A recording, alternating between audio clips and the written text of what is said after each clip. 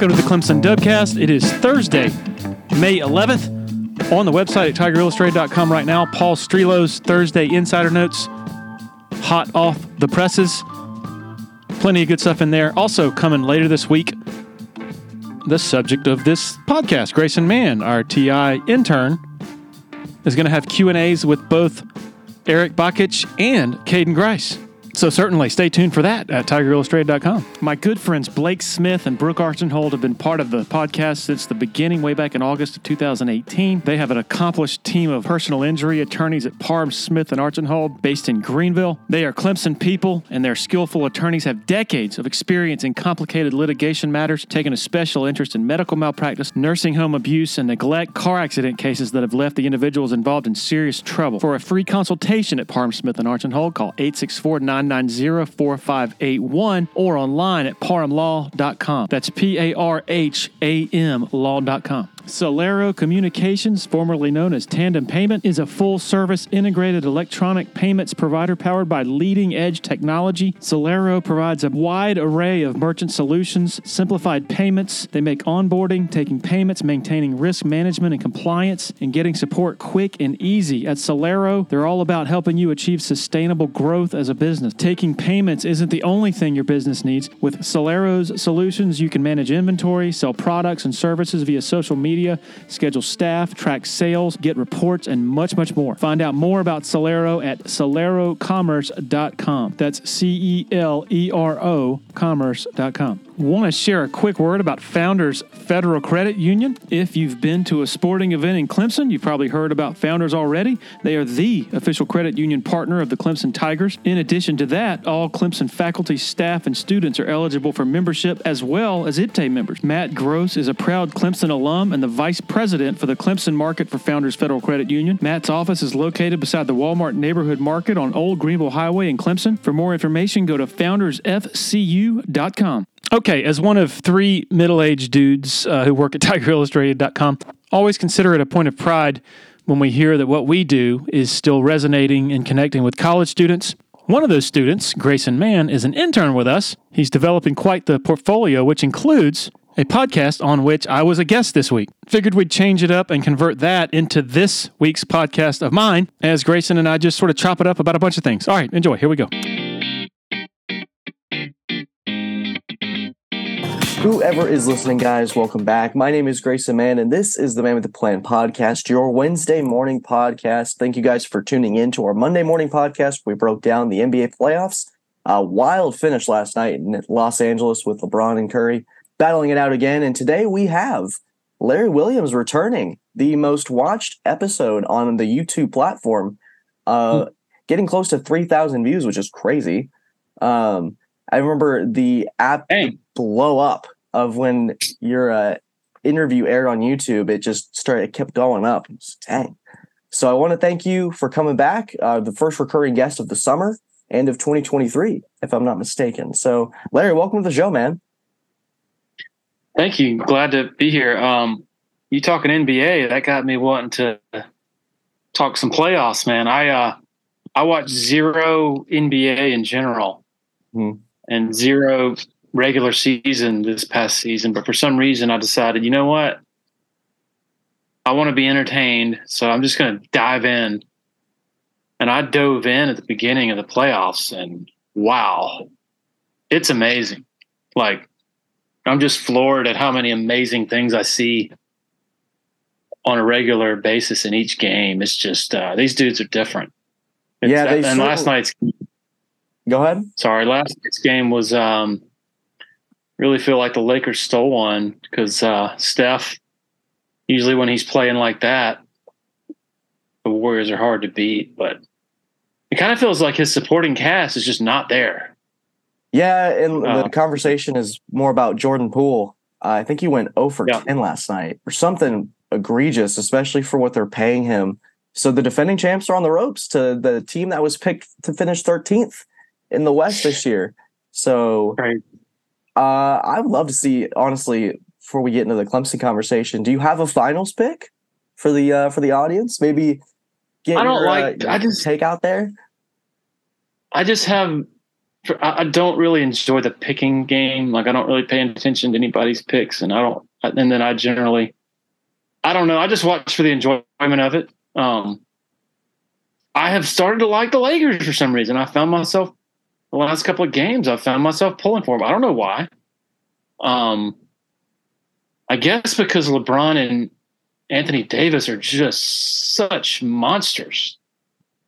And it's just kind of fascinating to watch how those two, when they decide they're ready to take over, man, they're so hard to stop, even when they're not playing that well as they weren't last night. It's just they're still it's gonna be hard to close out defensive possessions.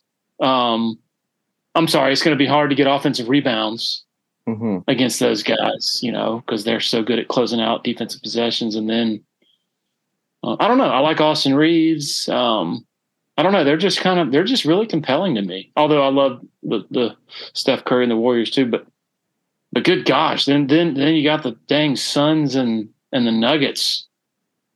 That game the other night, that reminded me of Duke, Kentucky '92, the epic college basketball game when just going back and forth and haymakers left and right, and the Joker just wow, that's my favorite player right now. Just he's an artist more than he is a player. So I don't know who I'd pick. I don't know. Nobody cares if I made a pick. It wouldn't mean anything because I don't really know what I'm talking about. I'm a novice. Who's your pick? So at the beginning of the playoffs. So this partially, I thought, okay, this was before Miami is doing what they're doing right now. I thought that the Bucks and the Celtics were the two best teams in the league. I thought throughout the regular season, they proved time and time again to be the most consistent. They had the better players. They had Giannis, Jason Tatum on Boston, Jaylen Brown. I thought they were a foregone conclusion to meet in the Eastern Conference Finals. And then the winner of that series, no matter what happened in the West, just because there's this Lakers team that's creeping around. Denver, we can't trust them in the postseason. The Suns, I felt, didn't have enough time to gel with Durant. How is that going to look? And I don't like Phoenix's depth beyond Booker and Durant, even though those two are superstars in their own right. So I thought, okay, whoever wins the Boston-Milwaukee series at the end of the Eastern Conference Finals, that will be the NBA champion.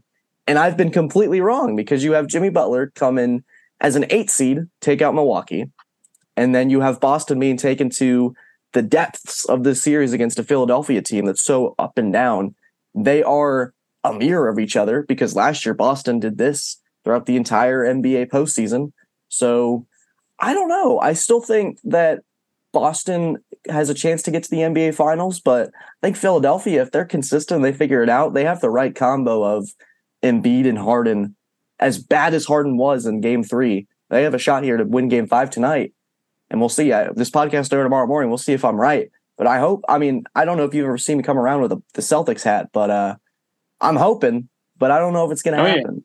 Yeah. And in the West, I like Los Angeles like you do. I think their length, it's like the bubble year. You just can't really get past them. And then when they're playing on their best game offensively, it's tough to stop. And we're seeing that with Golden State right now. So it's like you said, it's fascinating. Seems like the Celtics, as good as Tatum and Brown are, it just seems like they're missing something. I don't know if it's that typical point guard presence who can really, I don't know, be the facilitator. There's just something there. I don't know if it's the demons that, they can't get past this mental hurdle.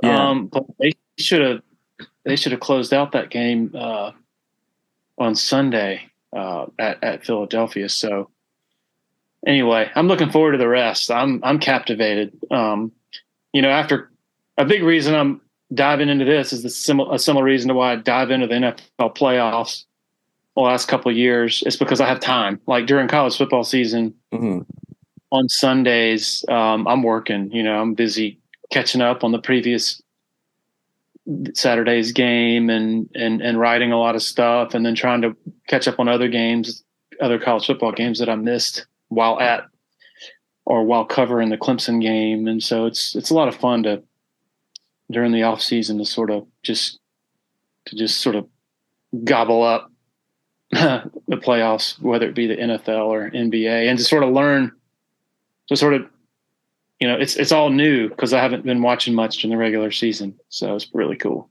Yeah, and it's not as chalk as it usually is with the NBA. You really can. It's not like March Madness where there's going to be a guaranteed lower seed that's going to make their Cinderella run like they do every year. We've got a 6 seed and a 7 seed playing in the second round. We got an 8 seed that is a game away from playing in the conference finals. So there's a lot of different ingredients this year that make it captivating for people like you who don't necessarily watch the NBA all the time, that can get sucked in for 2 months essentially. Yeah. And get a really appetizing product, which I've always been a fan of them. And this may be for maybe the MLB, NHL, they shorten the season, they might get a more appetizing product. But I know that there's bills to be paid, revenue for all these 82 games. But some of those games are just tough to watch because they're not really playing as hard as they do.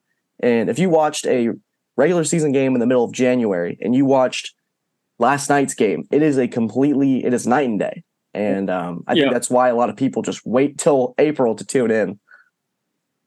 Yeah, it's like, watching Jimmy Butler or Anthony Davis fully engaged, and playing at the highest level. And it's like there are no frills, it's just all about competing. And that's what I love. It's really what I've loved about the college football playoff, or just some of the best teams in college football. Watching them, it's just all business. They're just it's just about really talented, a bunch of really talented athletes competing. It really doesn't get a whole lot better than that. Yeah, we got. You mentioned the playoffs from last year, man. That we had 2 great semifinals, and then we had the stinker in the national championship, but those semifinals were great. I mean, it's always kind of been that pattern, at least when Clemson's been in the playoff. It's been, those semifinals are dull. I mean, they're over by halftime. So you had your Fiesta Bowl with Clemson against Ohio State. You had your Rose Bowl with Georgia and Oklahoma. But last year was the first time I felt we got 2 really great products in the semifinals, which never happens. So that was really fascinating to see. But anyways, today, we're here to we got NBA expert Larry Williams along with the Clemson beat.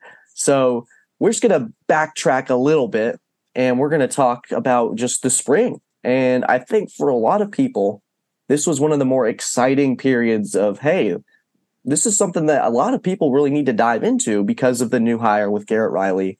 There's a new quarterback, Cade Klubnik, he's finally starting. There's a lot of interesting talent coming in. Peter Woods has captivated a lot of people, but he's not the only one. So there's been a lot of reasons for people to be invested in what's happening with the team this spring. So in your eyes, what did you see from this Clemson team in the spring? Probably rejuvenation with the offense in general. And you could tell right off the bat, I guess, just after 1 or 2 practices, Cade Klubnik shared a really interesting and fascinating piece of insight when he said something to the effect of, last year we would carry, 80 or so plays into a game. And I think that might be a little much. I don't know if anybody carries that many plays into a game. He said today we just ran the same 15 plays. And so simplifying and sort of freeing the guys up to make plays and, to where they're not so bogged down mentally, I think is, it was kind of refreshing. And I think this offense still has some questions, of course. Receiver, I think they have, they've taken a major dip the last 2 years. Offensive line, I don't know.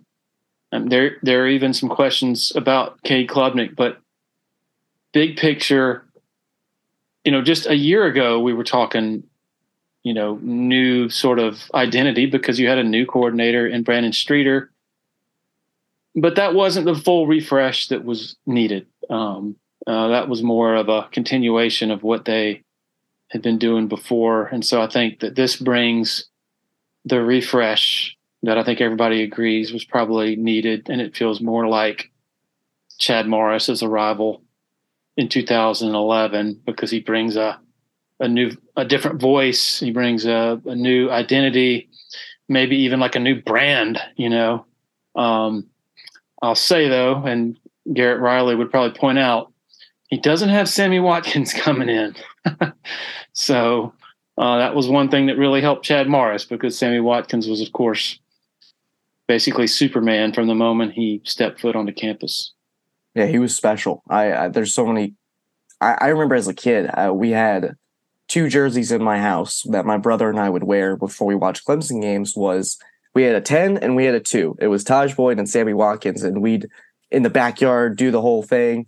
But yeah, I think receiver's been a big question, like you point out. But there's also injuries too. I remember that first press conference that you and I took part in with Dabo was, I think my first document of notes was just a page and a half of injuries. And I feel like if the player's not 100%, he usually holds back on the spring just because it's not worth it in his eyes.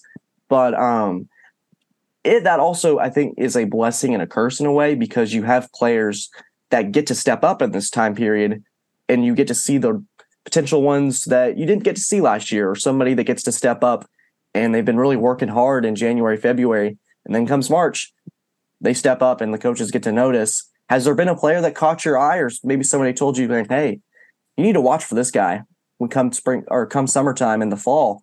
He could get some serious playing time. Was there somebody that maybe caught your eye, or maybe caught somebody's eye that you picked up on? On the offensive side of the ball? Could be either. Yeah, well, I mean, Peter Woods, I think that's not a secret anymore. The other 2 are also on the defensive side, Khalil Barnes and Shelton Lewis, just looking really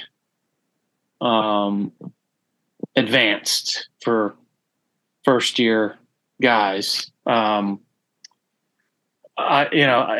don't know this for a fact, but I would assume that might have played a role in Malcolm Green's decision to transfer. He ordinarily, a guy who's been around that long would be thinking he'd be starting by now, and now not only was he destined to be second string, but also probably contending with Shelton Lewis a bit, a true freshman. And so, on the other side, Noble Johnson, just didn't see enough of him. He certainly got more opportunity as a result of all those receivers being on the shelf, and that was a good thing. But I tend to think that all those injuries, there are pluses and minuses to it, of course, but so many of those guys on the shelf, they need the reps, especially with a new offense. Adam Randall, Bo Collins, even the offensive linemen, Marcus Tate and Walker Parks. I mean, it's not like those 2 are finished products, So it's going to be an interesting camp for sure on that side of the ball. On both sides of the ball. But I'm just, I think this defense is going to be really salty. I think they really have a chip on their shoulder from last year. Just so many, they didn't play as well as they thought they were going to, and they had a lot of extenuating circumstances. Injuries, the Brzee situation with not just the tragedy of losing his sister, but also at the aftermath of that with the medical complications that he was, really serious stuff he was going through that really lasted the whole season, honestly. So it just feels like they're in a position to, if they can get some answers at defensive end, to really get back to that high level that Clemson defense is known for around here. Yeah, and I spoke to Barrett and Makuba after the game, after the spring game, and they didn't say it outright, but it felt like to me is, hey, this whole offseason, it felt like they came in with a chip on their shoulder this spring game, not because of any resentment towards the offense, but the entire offseason, the talk's been Garrett Riley, Garrett Riley, Garrett Riley. How's this offense going to look?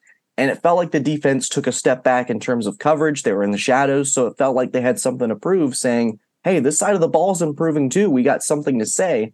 And they came out and played really well. I thought the secondary for me was my biggest plus in that game. The way they played against those receivers, they made Klubnik really work and earn those throws. And we had Wiggins with the Makuba with the pick six off of a Wiggins deflection. I think Nate Wiggins is going to be special this year in the ACC in terms of his development from last year. I will say it again, that Wake Forest game could not have been more of a plus for him, being able to just get smacked in the face like that. And it's almost like a wake-up call for him, because for the rest of the season, his play just continued to rise up. And you can agree or disagree with me on that notion, but for the defense, how important is it for them to, or like you've said, there's going to be improvement. Do you think there's a chip on their shoulder coming to this game? I know we didn't really talk about that before, but it's just an idea that popped in my head and something that I've been thinking about for the last couple months. Yeah, I mean, and you can pick it up in the words and mannerisms of Wes Goodwin. Goodwin he's still in a tough spot, because the guy he is trying to replace, it wasn't just that Venables was successful, highly successful. It was also Venables was like a force of nature. He needed a get back coach on the sideline. He said memorable things in interviews. He was one of the most intense figures I've ever been around in a number of ways. And then you have this guy Goodwin, who's, in addition to being kind of just a nice guy, just sort of socially, is also, kind of he was a behind the scenes guy before, but that's also kind of what he's made to be, almost more like a Bill Belichick type, who's not as comfortable in front of the cameras, who just would prefer to be back in a cave somewhere in the recesses of the football offices, diagnosing tendencies against 12 personnel or whatever. And so last year it wasn't easy for Wes. He's doing all these things for the first time, running his own room, running the sideline, calling plays for the first time. I don't care how important and vital he was to the operation before. Doing all those new things and being a leader is going to be a challenge. And he admits it, that he was learning on the job in some ways. He told me late last year, he said, he was learning how to be demanding without being demeaning,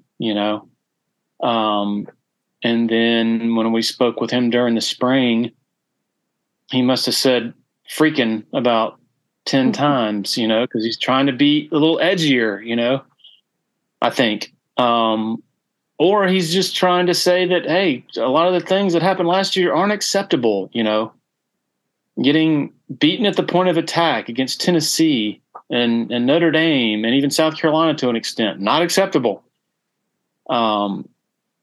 That there are a lot of examples of that, I think, that we could cite, but the overall is that, while the defense was good last year, there were a lot of characteristics to that season defensively that we're not used to seeing. It could be Tennessee's tailback just plowing over Jeremiah Trotter. That's one that comes to my mind. It's like, whoa, what?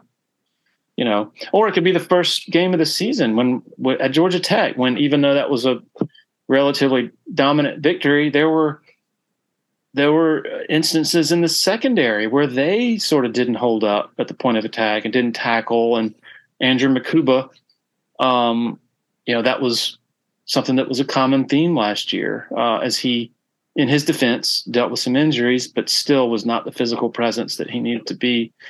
And so, chip on the shoulder, you could probably call it that. I don't know if it's because of the offense getting more publicity necessarily, as much as just they want to be better than than they were last year. And I also think it comes from some confidence in, hey, this Peter Woods kid is just different than most guys you're ever going to see. And so there's confidence that he's going to be that elite disruptor that Brzee was not able to be consistently just because of all the stuff he dealt with injuries and on down the line.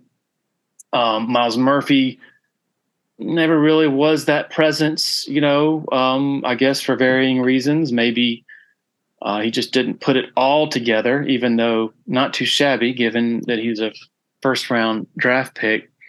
But there's confidence now, I think, that defensive line, they're going to be able to move people around and be a force. And then behind them, you have two of the best inside backers in the country, probably, in Barrett and Jeremiah, and then a secondary that last year was trying to overcome the loss of some important players that now is a lot more experienced, as you said, in mentioning some of the lumps that guys like Wiggins and Toriano Pride took last year, trying to do it for the first time. Yeah, I mean, there was a lot of, we talked earlier, and this is completely unrelated, with the NBA playoffs, a lot of ebbs and flows, a lot of ups and downs, and we'll see if that is a bug in the system or that's an actual feature this year with Clemson's defense. So it'll be exciting, especially with the schedule that they have. They're going to get an early test against Florida State in September, something that I don't think in my lifetime, Larry, when I've been watching, because I think I started watching Clemson football when I was 9, and I never remember there being a Florida State game 3 or 4 weeks into the season. I think that's more. I thought you were about to say. No, you think Florida State being any good? No, I can't say that on here. But the setup for that is interesting. But I think for these like May and June, and even after the spring game, a couple weeks after you really get all you can out of that, is there's a certain challenge I feel for just coverage, especially when football is king in this industry, is covering a team that doesn't give you much information other than, you have recruitment stuff going on here and there. But for you, what is I don't want to call it a challenge, but what is the direction you take in the summer when there isn't as much content as a beat writer? Like, how creative do you have to get with the stories, the people that you talk to? Is there a certain schedule that you follow differently than opposed to the fall, where you just have to look out the window when you have content with football season? For this, how does that work when it's not dry? I don't want to try to use the right words here, but what's the challenge of covering Clemson football when Clemson football is not playing at this point? Yeah, and can we go back at a certain point? Because the Florida State thing is kind of fascinating. That being early in the year, and then of course the competition. The schedule this year looks potentially regular season quite a bit more rigorous than it has been in some recent years. But we can jump that now if you want to, especially if it's fresh in your mind. You got some thoughts on it. Yeah, I was going to say what popped into my mind was, the 3 toughest games, it looks like, Florida State, Notre Dame, and South Carolina, those quarterbacks at all 3 places. Like, that's pretty tough examination for this defense. Jordan Travis, just wow. I mean, just what a bear to defend, just because he can do anything, with his legs and arm. And then, wow, Sam Hartman coming back to Death Valley. That's fascinating. And then, of course, Rattler in Columbia, off the top of my head. Oh, and then Drake May. Yeah, coming UNC. And then Brennan Armstrong, who back in 2020, when Virginia came to Death Valley, a game that was a lot dicier than most everybody anticipated coming in. And a lot of it was because of Brennan Armstrong sort of running around, freelancing, making plays. He's reunited with the offensive coordinator who was calling the plays that night for Virginia, Robert Anai, who went to Syracuse for a year. Oh, I'm sorry. Was it a year? 2 years. Yeah. Yeah. 2 years. Before taken the job at NC State. And so that's going to be interesting, seeing whether the reuniting of those two sort of brings a return to Armstrong sort of playing more freely and sort of that Sandlot type of improvisational football that made him sort of hard to contain back when he was at Virginia. So yeah, that's 5 really great and good quarter, and there could be somebody else that I'm not thinking of off the top of my head.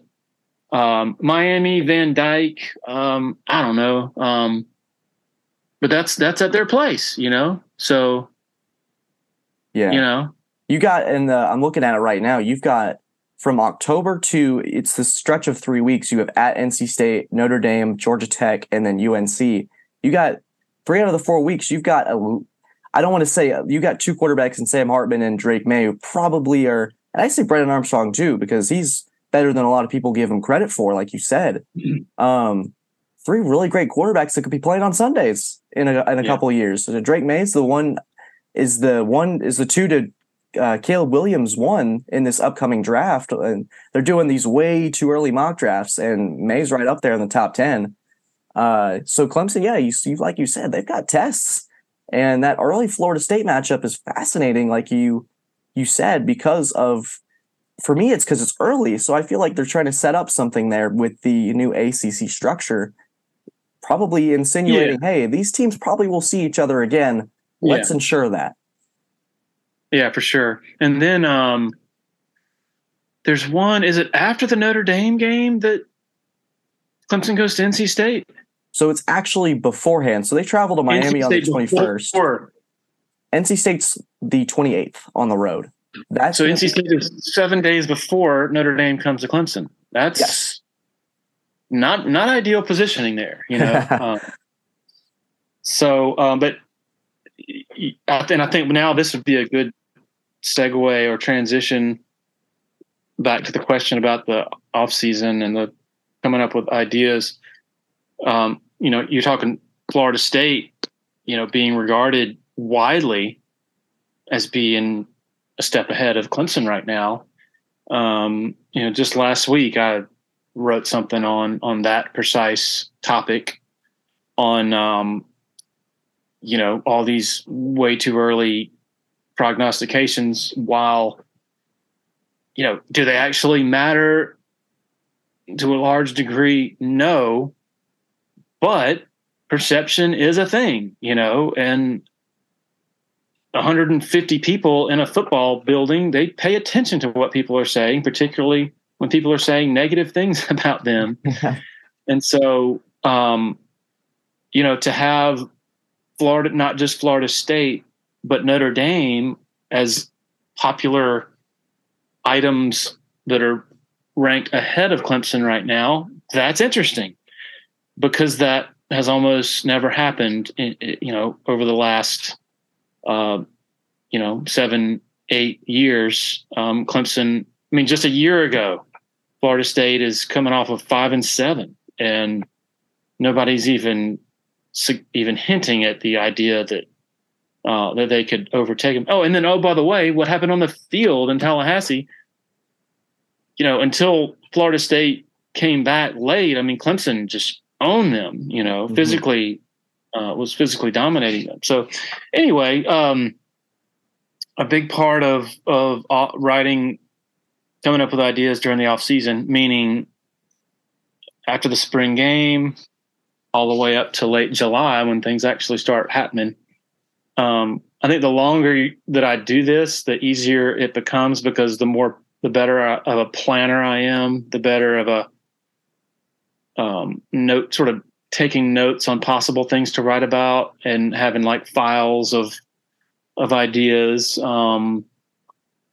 and reading a lot about other teams. For whatever reason, if I sit down for 20 minutes and I'm reading about some other team elsewhere, invariably something will be popping in my head. Oh man, I could write about this for Clemson, about what's going on here. It's just the power of reading, I think, is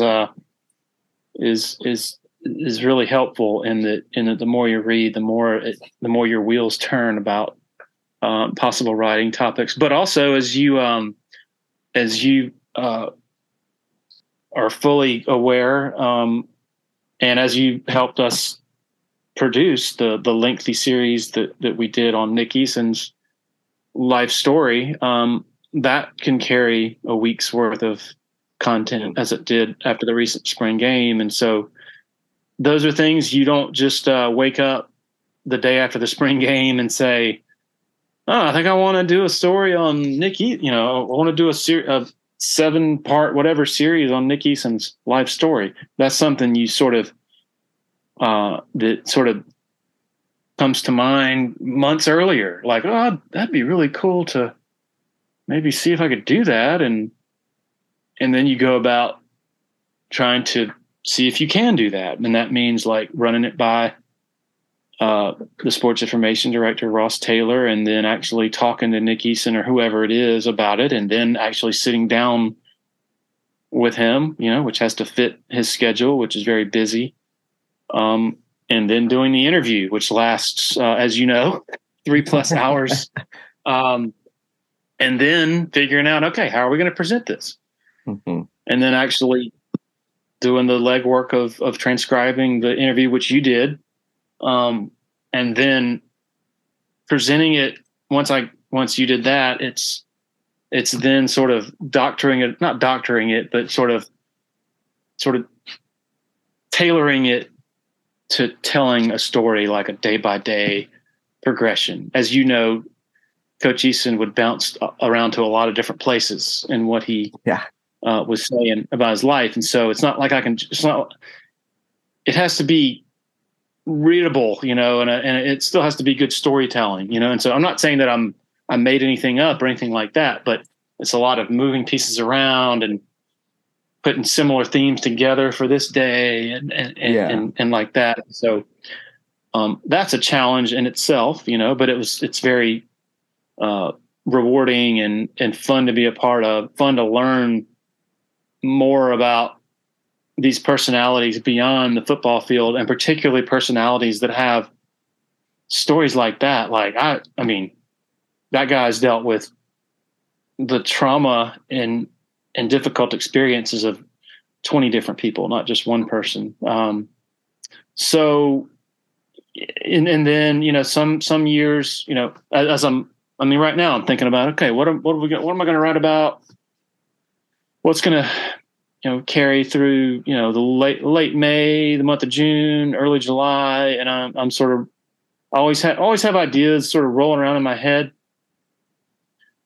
I don't really, like countdown type of things. Like, I don't know. It has to be, our goal every day we wake up, it's to give our subscribers something that they really can't get elsewhere, something good and something they can sink their teeth into. So we don't produce a whole lot of throwaway things, that it has to be, something substantive. And so I think for several years running, I've done a ranking Clemson's top 25 players on the roster. Mm-hmm. And that's always fascinating because it just, there's all sorts of arguments for different players in different places. And the important part to me of when we do it is I'm not just going to sit there and say, this is my ranking. I want to talk to people, I want to talk to people with the football team. Hey, what do you think? What do you think about this preliminary ranking? Oh, well, I don't know why you have him there, this guy there. But the really cool thing to me is you get a wide array of opinions, even from people who are with the team, about whether one player should be number 3 or number 10. And so it just goes to show, even the people who spend 80 hours a week studying these guys, they don't know everything. They don't totally know. There's some guesswork involved in it. So anyway, that's a rambling way of saying that I don't want to just be in a position where because I have to write something every day. And I don't want to be in a position of just during the off season, during the summer, like waking up every morning going, all right, what am I going to write today? Because that can be kind of that can get kind of old. I mean, the more sensible thing is to do a really cool series of articles or something like that. That you can tackle, that I can get a lot done. And then, during the slower times, theoretically I could, spend, in the dead of summer, I could spend all day Monday working on a week's worth of content, and then I can maybe take some vacation with the family. So anyway, I really like the rhythms of the year, where you have football season, 3 or 4 months, and it's intense, and it's every single day of, I don't even know if I would call it work. It's just, following cool storylines, really. And then once you get sort of tired of that, then it switches to the off season. You work on some basketball and things like that. Well, then spring football starts, and then spring football's it's pretty laid back. Everybody's in a pretty good mood. You're a long way from the season. So there's not that pent up wound tightness that you get during the season. Yeah. And then you have the laid back days of spring and summer after the spring game. And then late July comes, and that's the part that I don't really look forward to a ton, just because August camp is a pretty big grind. That's our peak season, really. And it lasts a long time, and I probably don't look forward to it because it comes right after vacation. And so, I like vacation. I like being around the family and, doing fun things. So anyway, I think this will be my 20th season covering Clemson football. So there you go. It hasn't gotten old yet. And it's still I'm fortunate that there's always something interesting to write about. So, and I guess the big part of that is the people that I'm writing about remain interesting. Dabo and the people he hires, it's just there are always different layers to it that you can explore that are, where you learn something new or you learn more about a particular person. In the case of Nick Eason and whatnot. Yeah, Dabo's never made it boring. No, for sure. If you're in the Columbia or Sumter or PD areas and you're in any way interested in buying and selling a home, commercial property, land, need to consider reaching out to Uptown Realty. They're based out of Sumter and run by a friend of mine, Patrick Enzer, big Clemson guy, used to cover the Tigers in a newspaper capacity, longtime supporter of Tiger Illustrated, longtime listener to the Dubcast. The home buying process should be an enjoyable experience, so let Patrick and his staff do all the heavy lifting. All you got to do is pick up the phone and call 803-774-0435 or go to uptownrealtysc.com. When you're ready for a complete renovation in your home or business, open the door to more with Harris Home and Harris Commercial. Their local experienced team will totally transform any room space, from beautiful floor coverings to construction to finished details. Harris handles every step of your renovation process, whether it's a kitchen or living room or an industrial or educational setting, like some of the positively stunning work they've done at Clemson University. Go to discoverharris.com and experience a total renovation transformation from Harris Home and Harris Commercial. Another loyal supporter of the Dubcast is Blackacre Law Firm in Greenville, a subsidiary of Parham Smith and Archenhold. Blackacre helps South Carolina residents achieve their dreams of home ownership by providing experienced professional representation for real estate closings. Attention to detail is crucial in real estate law. Blackacre is committed to making sure nothing gets by them preparing residential or commercial closings. Blackacre also offers estate planning services for their clients in the Greenville area. Find out more about Blackacre at 864-326-3507. And I think there was a fascinating series that you and Paul are working on. It's about the most consequential recruits of the Dabo Swinney era, if I'm not mistaken. Yep. That's been some fun to follow. This is also our, unfortunately, I'm not sponsored by Tiger Illustrated. I just work for them, but I gotta link it down in the description. Definitely want to subscribe to it. especially if you're subscribed to this podcast. You'll have to get the stream of both stuff. Just wanted to throw that in there for anybody watching. But for this year, I think there's a lot of anticipation this has been a consistent thing that we've talked about today. There's a lot of anticipation riding on what we're going to see this year. And we talk about the schedule and just how there's a lot of question marks. And we're 1 year away from college football completely changing, as if it hasn't changed enough in the last 3 years. Is this year in particular, so Clemson's missed the playoffs for 2 straight years, and they've gone through this DJ Uiagalelei cycle, this Brandon Streeter cycle. It feels like a fresh start, almost like a complete reset, if I'm not mistaken. So for Dabo, do you think he thinks this year, okay, I have to make it to the playoffs? We've made the change. We got the new quarterback in Klubnik that everyone seems to believe in. We've got the players on defense. We have the talent, and it's all there. Do you feel like this year, if they don't miss the playoffs, there's going to be a lot of, not necessarily, and I'm not suggesting anything drastic with Dabo, but do you think this year for Clemson as a whole of the program, they need to make the playoffs just to say, hey, we made the changes that were necessary, and look what happened. We're back. We're the same Clemson that's been for the last decade almost. So not necessarily saying if they don't make the playoffs this year that all hell will break loose, but how important is it for this team to be in the postseason come December and January? That's a tough one. There are so many different aspects to that. Is Dabo sitting there saying, man, we better make those dang playoffs or else?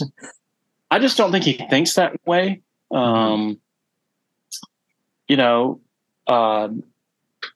He had his sermon on signing day in February, basically telling fans, hey, man, ACC championships are still pretty cool, and 10-win seasons are still pretty cool. And I'm the reason, well, not the reason, he wasn't saying that. He basically saying, hey, before I came along, yeah, those things were a pipe dream, and don't take that for granted.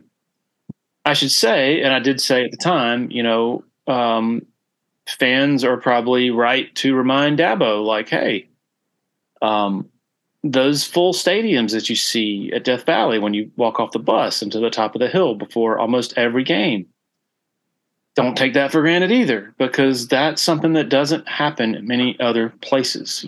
This is still, like, people still love Clemson football and still appreciate Clemson football, and those full stadiums are a pretty telling and convincing illustration of that. So I do think maybe as he talks about entitled fans, that maybe he should specify, like, hey, I'm just talking about 10% of the, maybe a vocal minority or whatever, but be careful, when you're broad brushing an entire fan base that,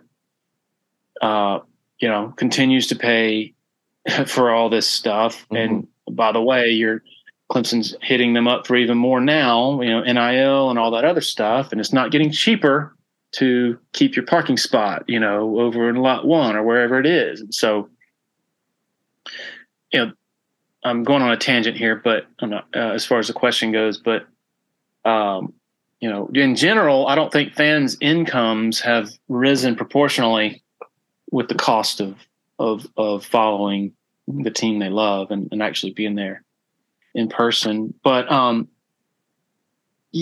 think especially in the last year of the 4-team format, it would be a hell of a statement for Clemson to get back there and to sort of reestablish itself in that upper crust, so to speak, before we transition to a format that's much more diluted and, of course, that contains a lot less specialness with that playoff banner that you hang. I mean, that's just a part of it. It's a part that I don't really like.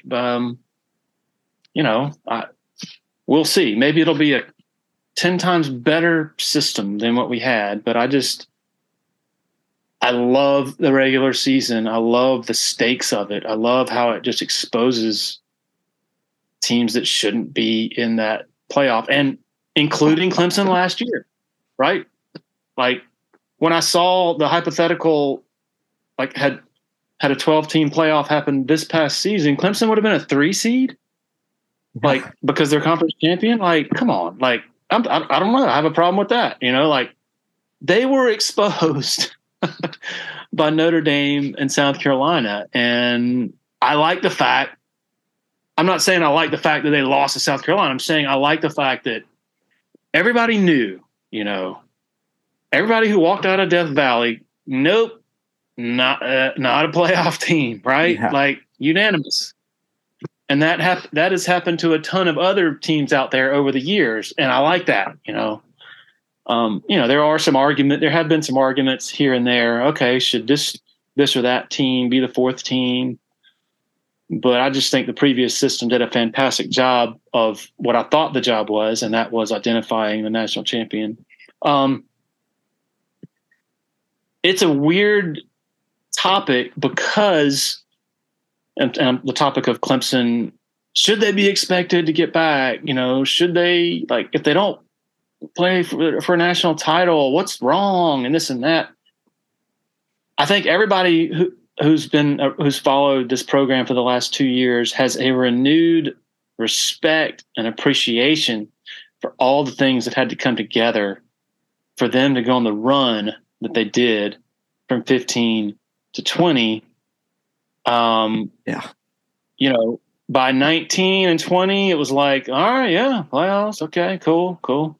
Like, whereas in 15, I'll never forget, after that Oklahoma game in the Orange Bowl, I wasn't on the field. I decided to position myself in the corridor right outside their locker room, and so I could see everybody who turned the corner coming back into the locker room after the celebration, and the jubilation that you saw, not just from the coaches and players, but from the families of the coaches, other administrators. It was like, it's the first time, it's like, Oh my God. It's like, we're going to the national freaking championship. And just that euphoria is something that you just, man, it's surreal. Just what? It was surreal. I'll just never forget seeing that on the faces of the people, not just the people that I cover, but the people on the periphery and the fans too. Yeah. And I remember at that time, it was like, for Alabama fans, it was like, oh, okay, yeah, another playoff, and it was kind of ho-hum. But for Clemson, it's like, of course I'm going to Phoenix, I might never get to another opportunity, That's why so many people went out there.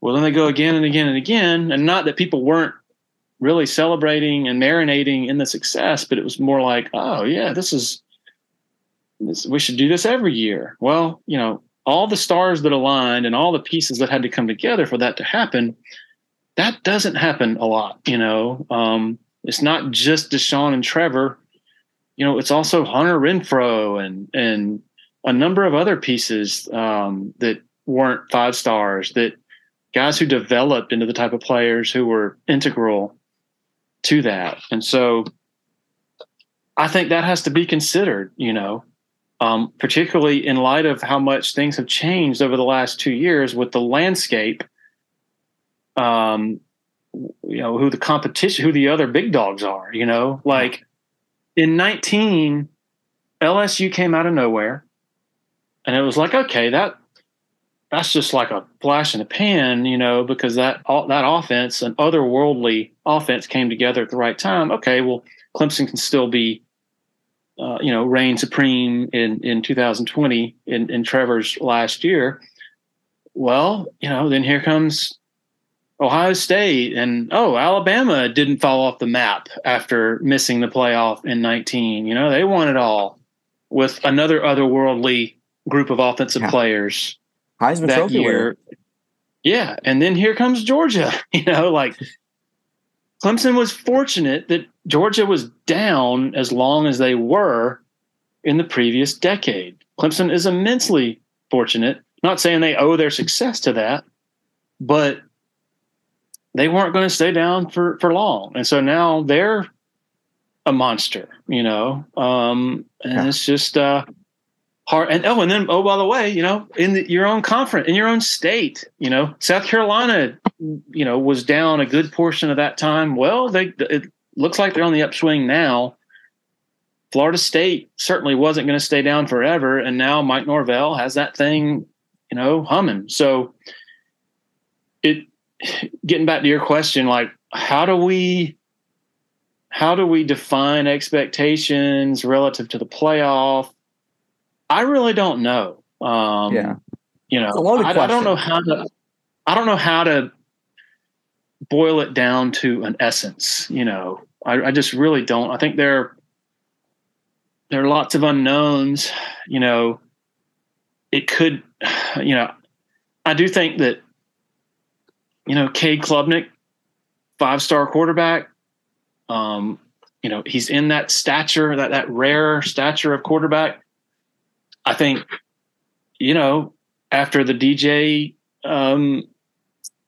disappointment, after he just sort of couldn't hold up mentally for that, I think it's reasonable to say, okay, by the end of this year, Cade Klubnik should have shown us, this is that 5-star kind of sort of transcendent presence at quarterback that we thought he was, even though he doesn't have to necessarily be Deshaun Watson or Trevor Lawrence, because that's a really tall order. But then again, you look over at Alabama right now, man, they're having a bit of a reckoning with just how important Bryce Young was and who's going to replace him. We don't know. Georgia, even though their defense has been just otherworldly the last 2 years, I think Stetson Bennett was incredibly important and vital to what they achieved, not just with his arm, but with his legs as well. Carson Beck, not that dual threat type. So we'll see there. I don't know, man. It's hard to, this time in 2021, I would not have told you that DJ was going to be a shell of what he was those 2 games against Boston College and Notre Dame in 2020, he was like it's forever. Just hard to, a big part of the appeal of college football, I think, is its unpredictability. And so I do think it's an important time for Clemson football for sure. Because they're in this, again, going back to that perception, they're not unanimously top 5 right now. They are, with some, they're sort of maybe not top 10. And so that's a different place to be. And so, but they'll have plenty of opportunity against some of those teams that are supposedly ahead of them to make their statement about that. Yeah. And just to quickly jump back to what you said in the beginning about your experience in Miami, is when Clemson made the national championship for the first time, I was in the 8th grade and we had a Clemson day at my school because our head of middle school she was a Clemson alum. And so she organized this whole thing. We got to wear Clemson jerseys and stuff. And it was just a great time. Even the South Carolina fans were excited. Some of them were just, wow, like this is a cool thing. Like Clemson, a team in South Carolina is going to play in the national championship. And as time progressed, I can attest to this myself. After the Tampa one, it was kind of the expectation is, man, if we don't make it to the playoffs this year, it's almost a doomed season in a sense. And even going to college, there was a running joke within my freshman classes. How many of you are here because of the football team type of thing, because of the amount of people that applied. So when you get to I think the last 2 seasons have been eye-opening for a lot of people because of, like you said, there's this perspective of all that's happened and all it took to get there. And I don't think you realize it in the moment of the perfect storm that was created. Like you said, you almost had everything checked off. You had the 50-50 wide receiver. You had the third down reliable guy. You had a running back, Gallman Etienne, who could get between the tackles, get those quick short yardage situations. You had the defense, you had Venables, you had everything come together. And it's like you said, there are teams that'll pop up like this, like LSU, and then quickly back into the shadows of Georgia, who's finally figured it out. So, yeah, I think that. And yeah, go ahead. Sorry to interrupt. Go ahead. And as great as those teams were, yeah, they still had brushes with disaster. Mm-hmm. 16 probably should have lost to NC State. Lost to Pitt, right? 18 Syracuse. I'll never forget the feeling at halftime of the 18 game against Syracuse. It felt like the world was falling apart. It's like Eric Dungy and this Syracuse team is going to win this game and maybe win handily, Yeah. When did Trevor go down with concussion in that game? What's that? When did Trevor go down in that game? It was early. It was in the first quarter. It was a shoulder injury. Because I remember I wasn't at that game. I was originally supposed to go, but I was doing something for, I don't even remember. But I remember I got a text on my phone saying, Trevor's down. And I was like, what do you mean? And I didn't have phone service after that, so I had to wait. And someone afterwards called me after I got service. They said, Grayson, Chase Bryce just won the football game. I said, who? It was crazy to me. That was, so even the best teams, man, they have difficult mental hurdles, I guess I should say retaining that edge,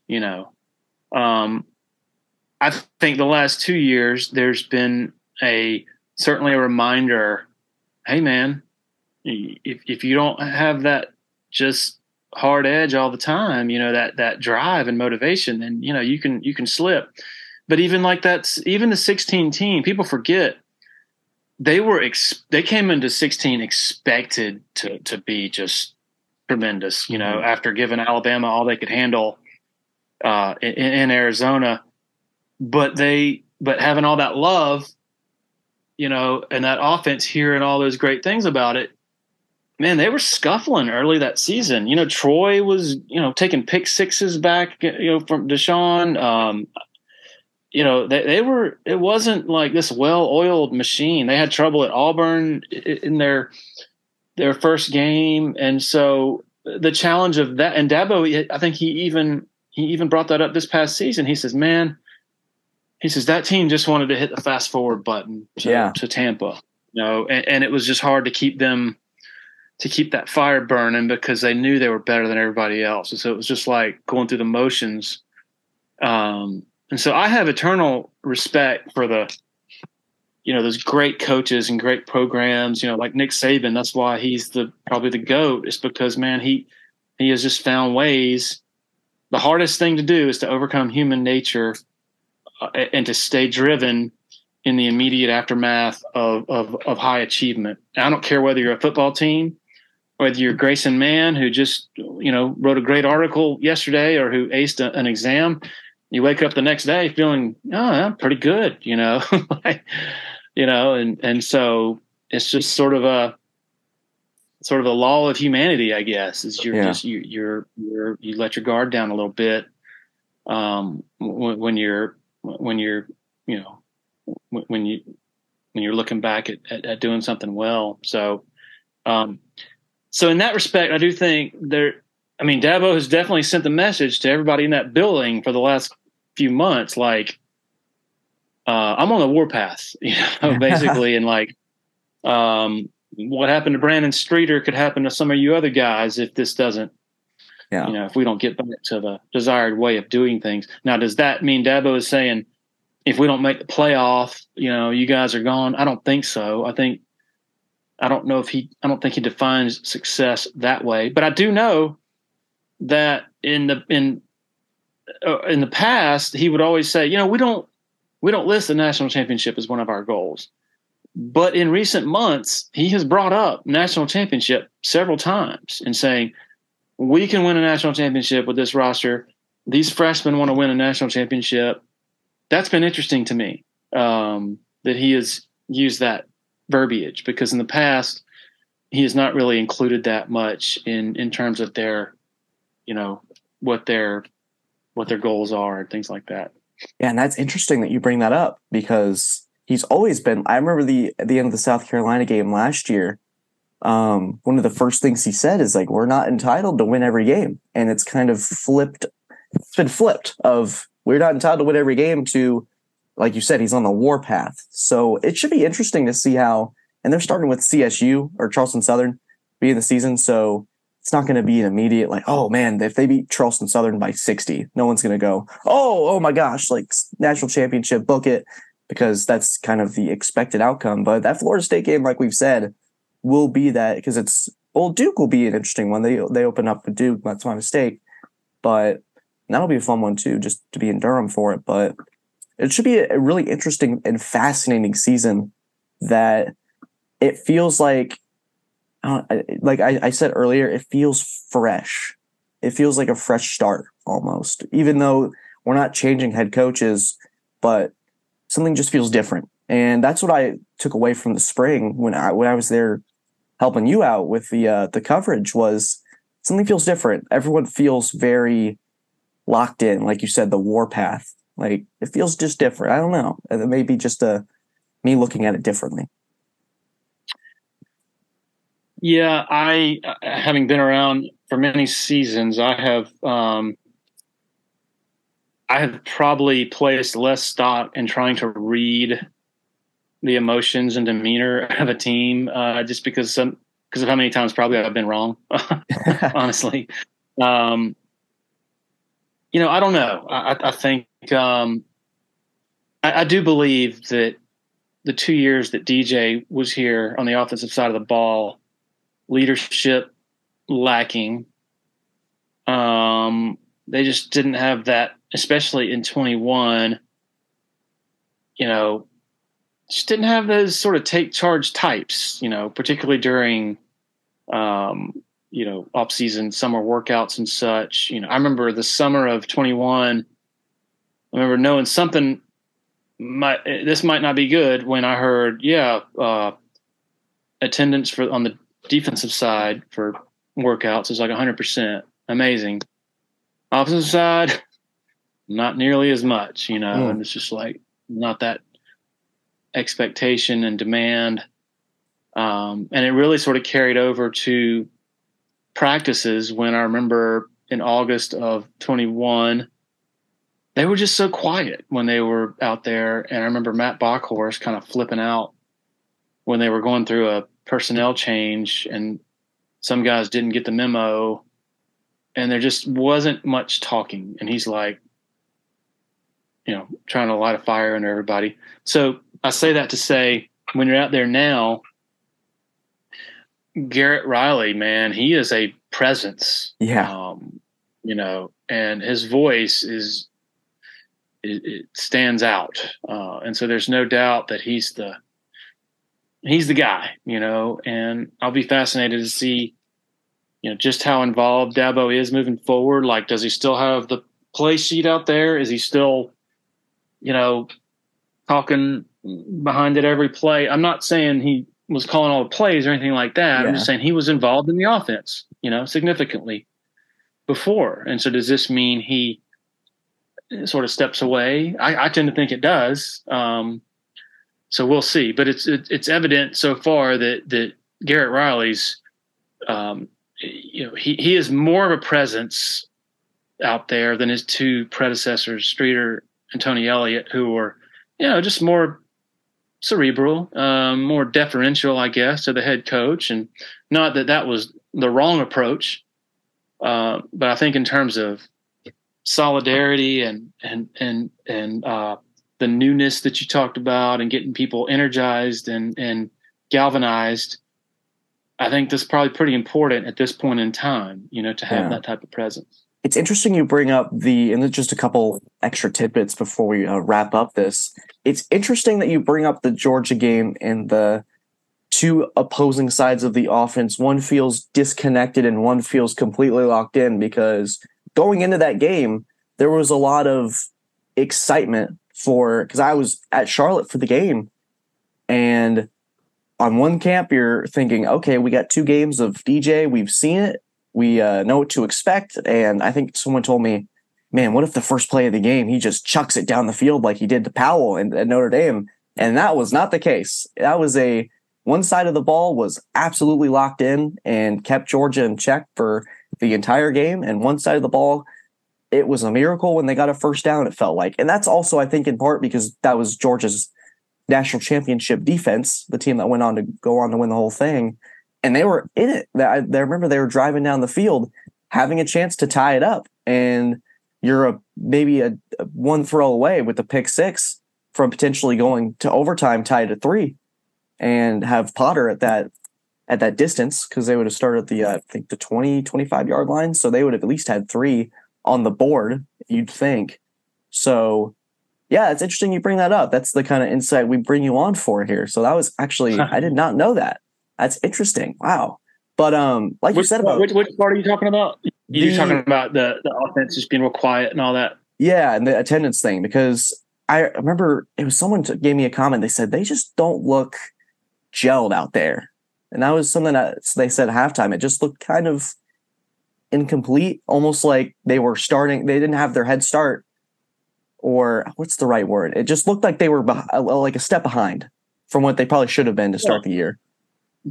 Not to spend a lot of time rehashing that game, but just thinking back, you had Matt Bockhorst had transitioned to center just like 2.5 weeks before, and he's having to go against Jordan Davis. So it's like, come on.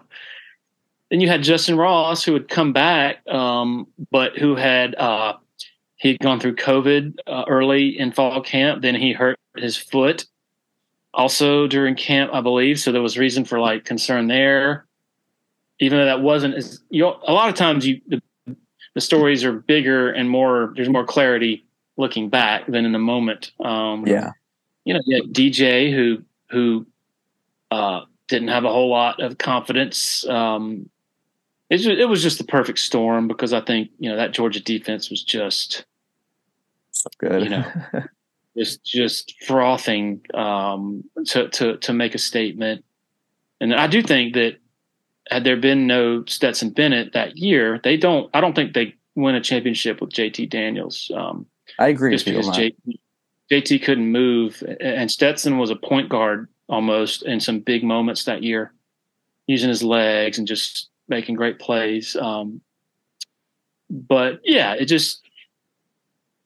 was the first sign that, oh boy, this Clemson offense that we're used to seeing ring up a bunch of points, something's up, something's wrong. And so it even extended into last year, even though they made some significant improvements early. It ended up being sort of the same old. But the hope, of course, is that a new system and a new presence at full-time starting quarterback is gonna lead to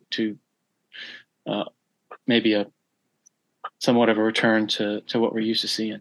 Yeah, and just final thing, you got a head coach pretty much in offense with Garrett Riley. Is what it feels like to me is that depending on the success of the next couple of years, you could see Riley taking a Power 5 job at some point, or who knows? I don't want to speculate or I think so. Speak for him, but I feel like you're going to get this is not a shot at TCU by any stretch, just because they went to the national championship, but 2 years of success, high-powered success at Clemson versus if he had stayed at TCU, I feel like the job opportunities might be better, but you can probably maybe I'm stepping maybe that's too much of a step, and this is I don't know. It just feels like if he does what we think he's going to do here at Clemson, and they make the postseason twice, for example, one with the 4 format, one with the 12, and maybe they get to a national championship. Who knows? There's going to be a Power 5 team out there that is going to see that and go, man, we need Garrett Riley to take the reins here at this program. And not saying that couldn't have happened at TCU, but I just felt at Clemson there was an opportunity there for Garrett to really advance within his career, just as because where's Clemson's at. Yeah, and you talk about expectations here. Think about the expectations for Riley this season had he stayed at TCU without Max Duggan, without Quentin Johnson, and without a number of key pieces.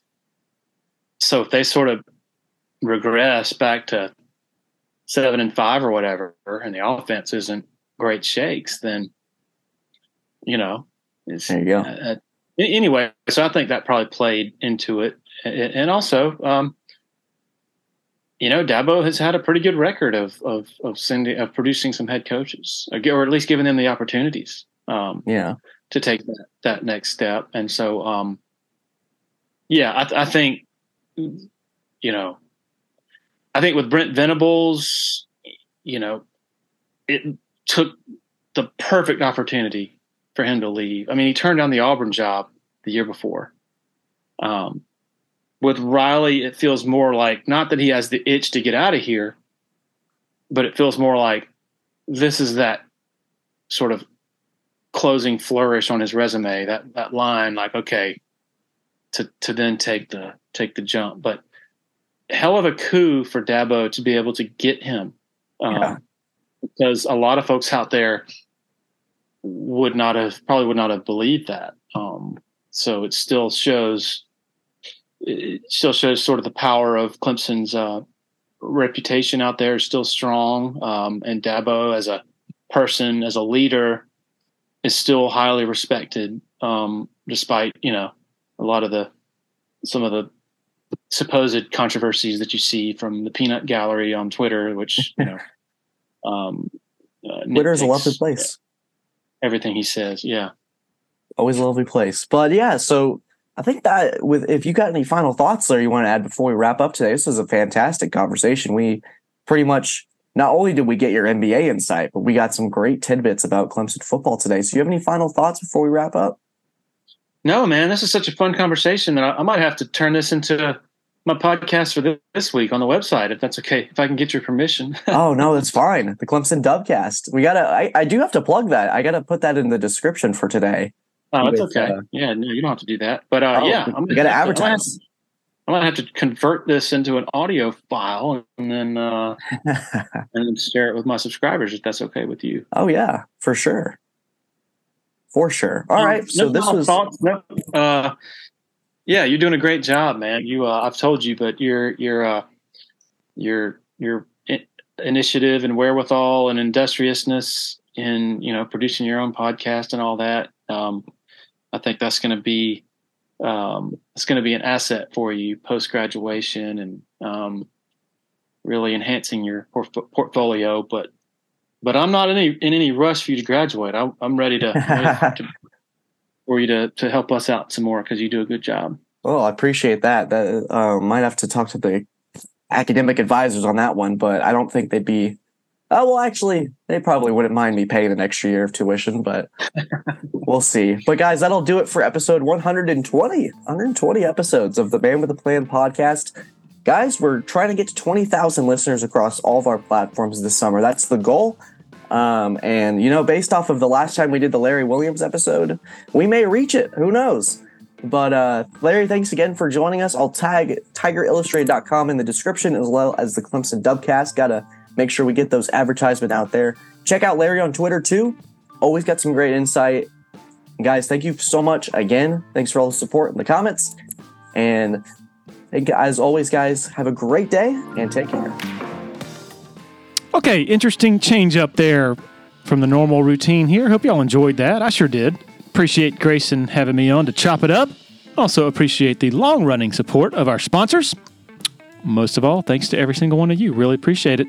Back next week. Cheers.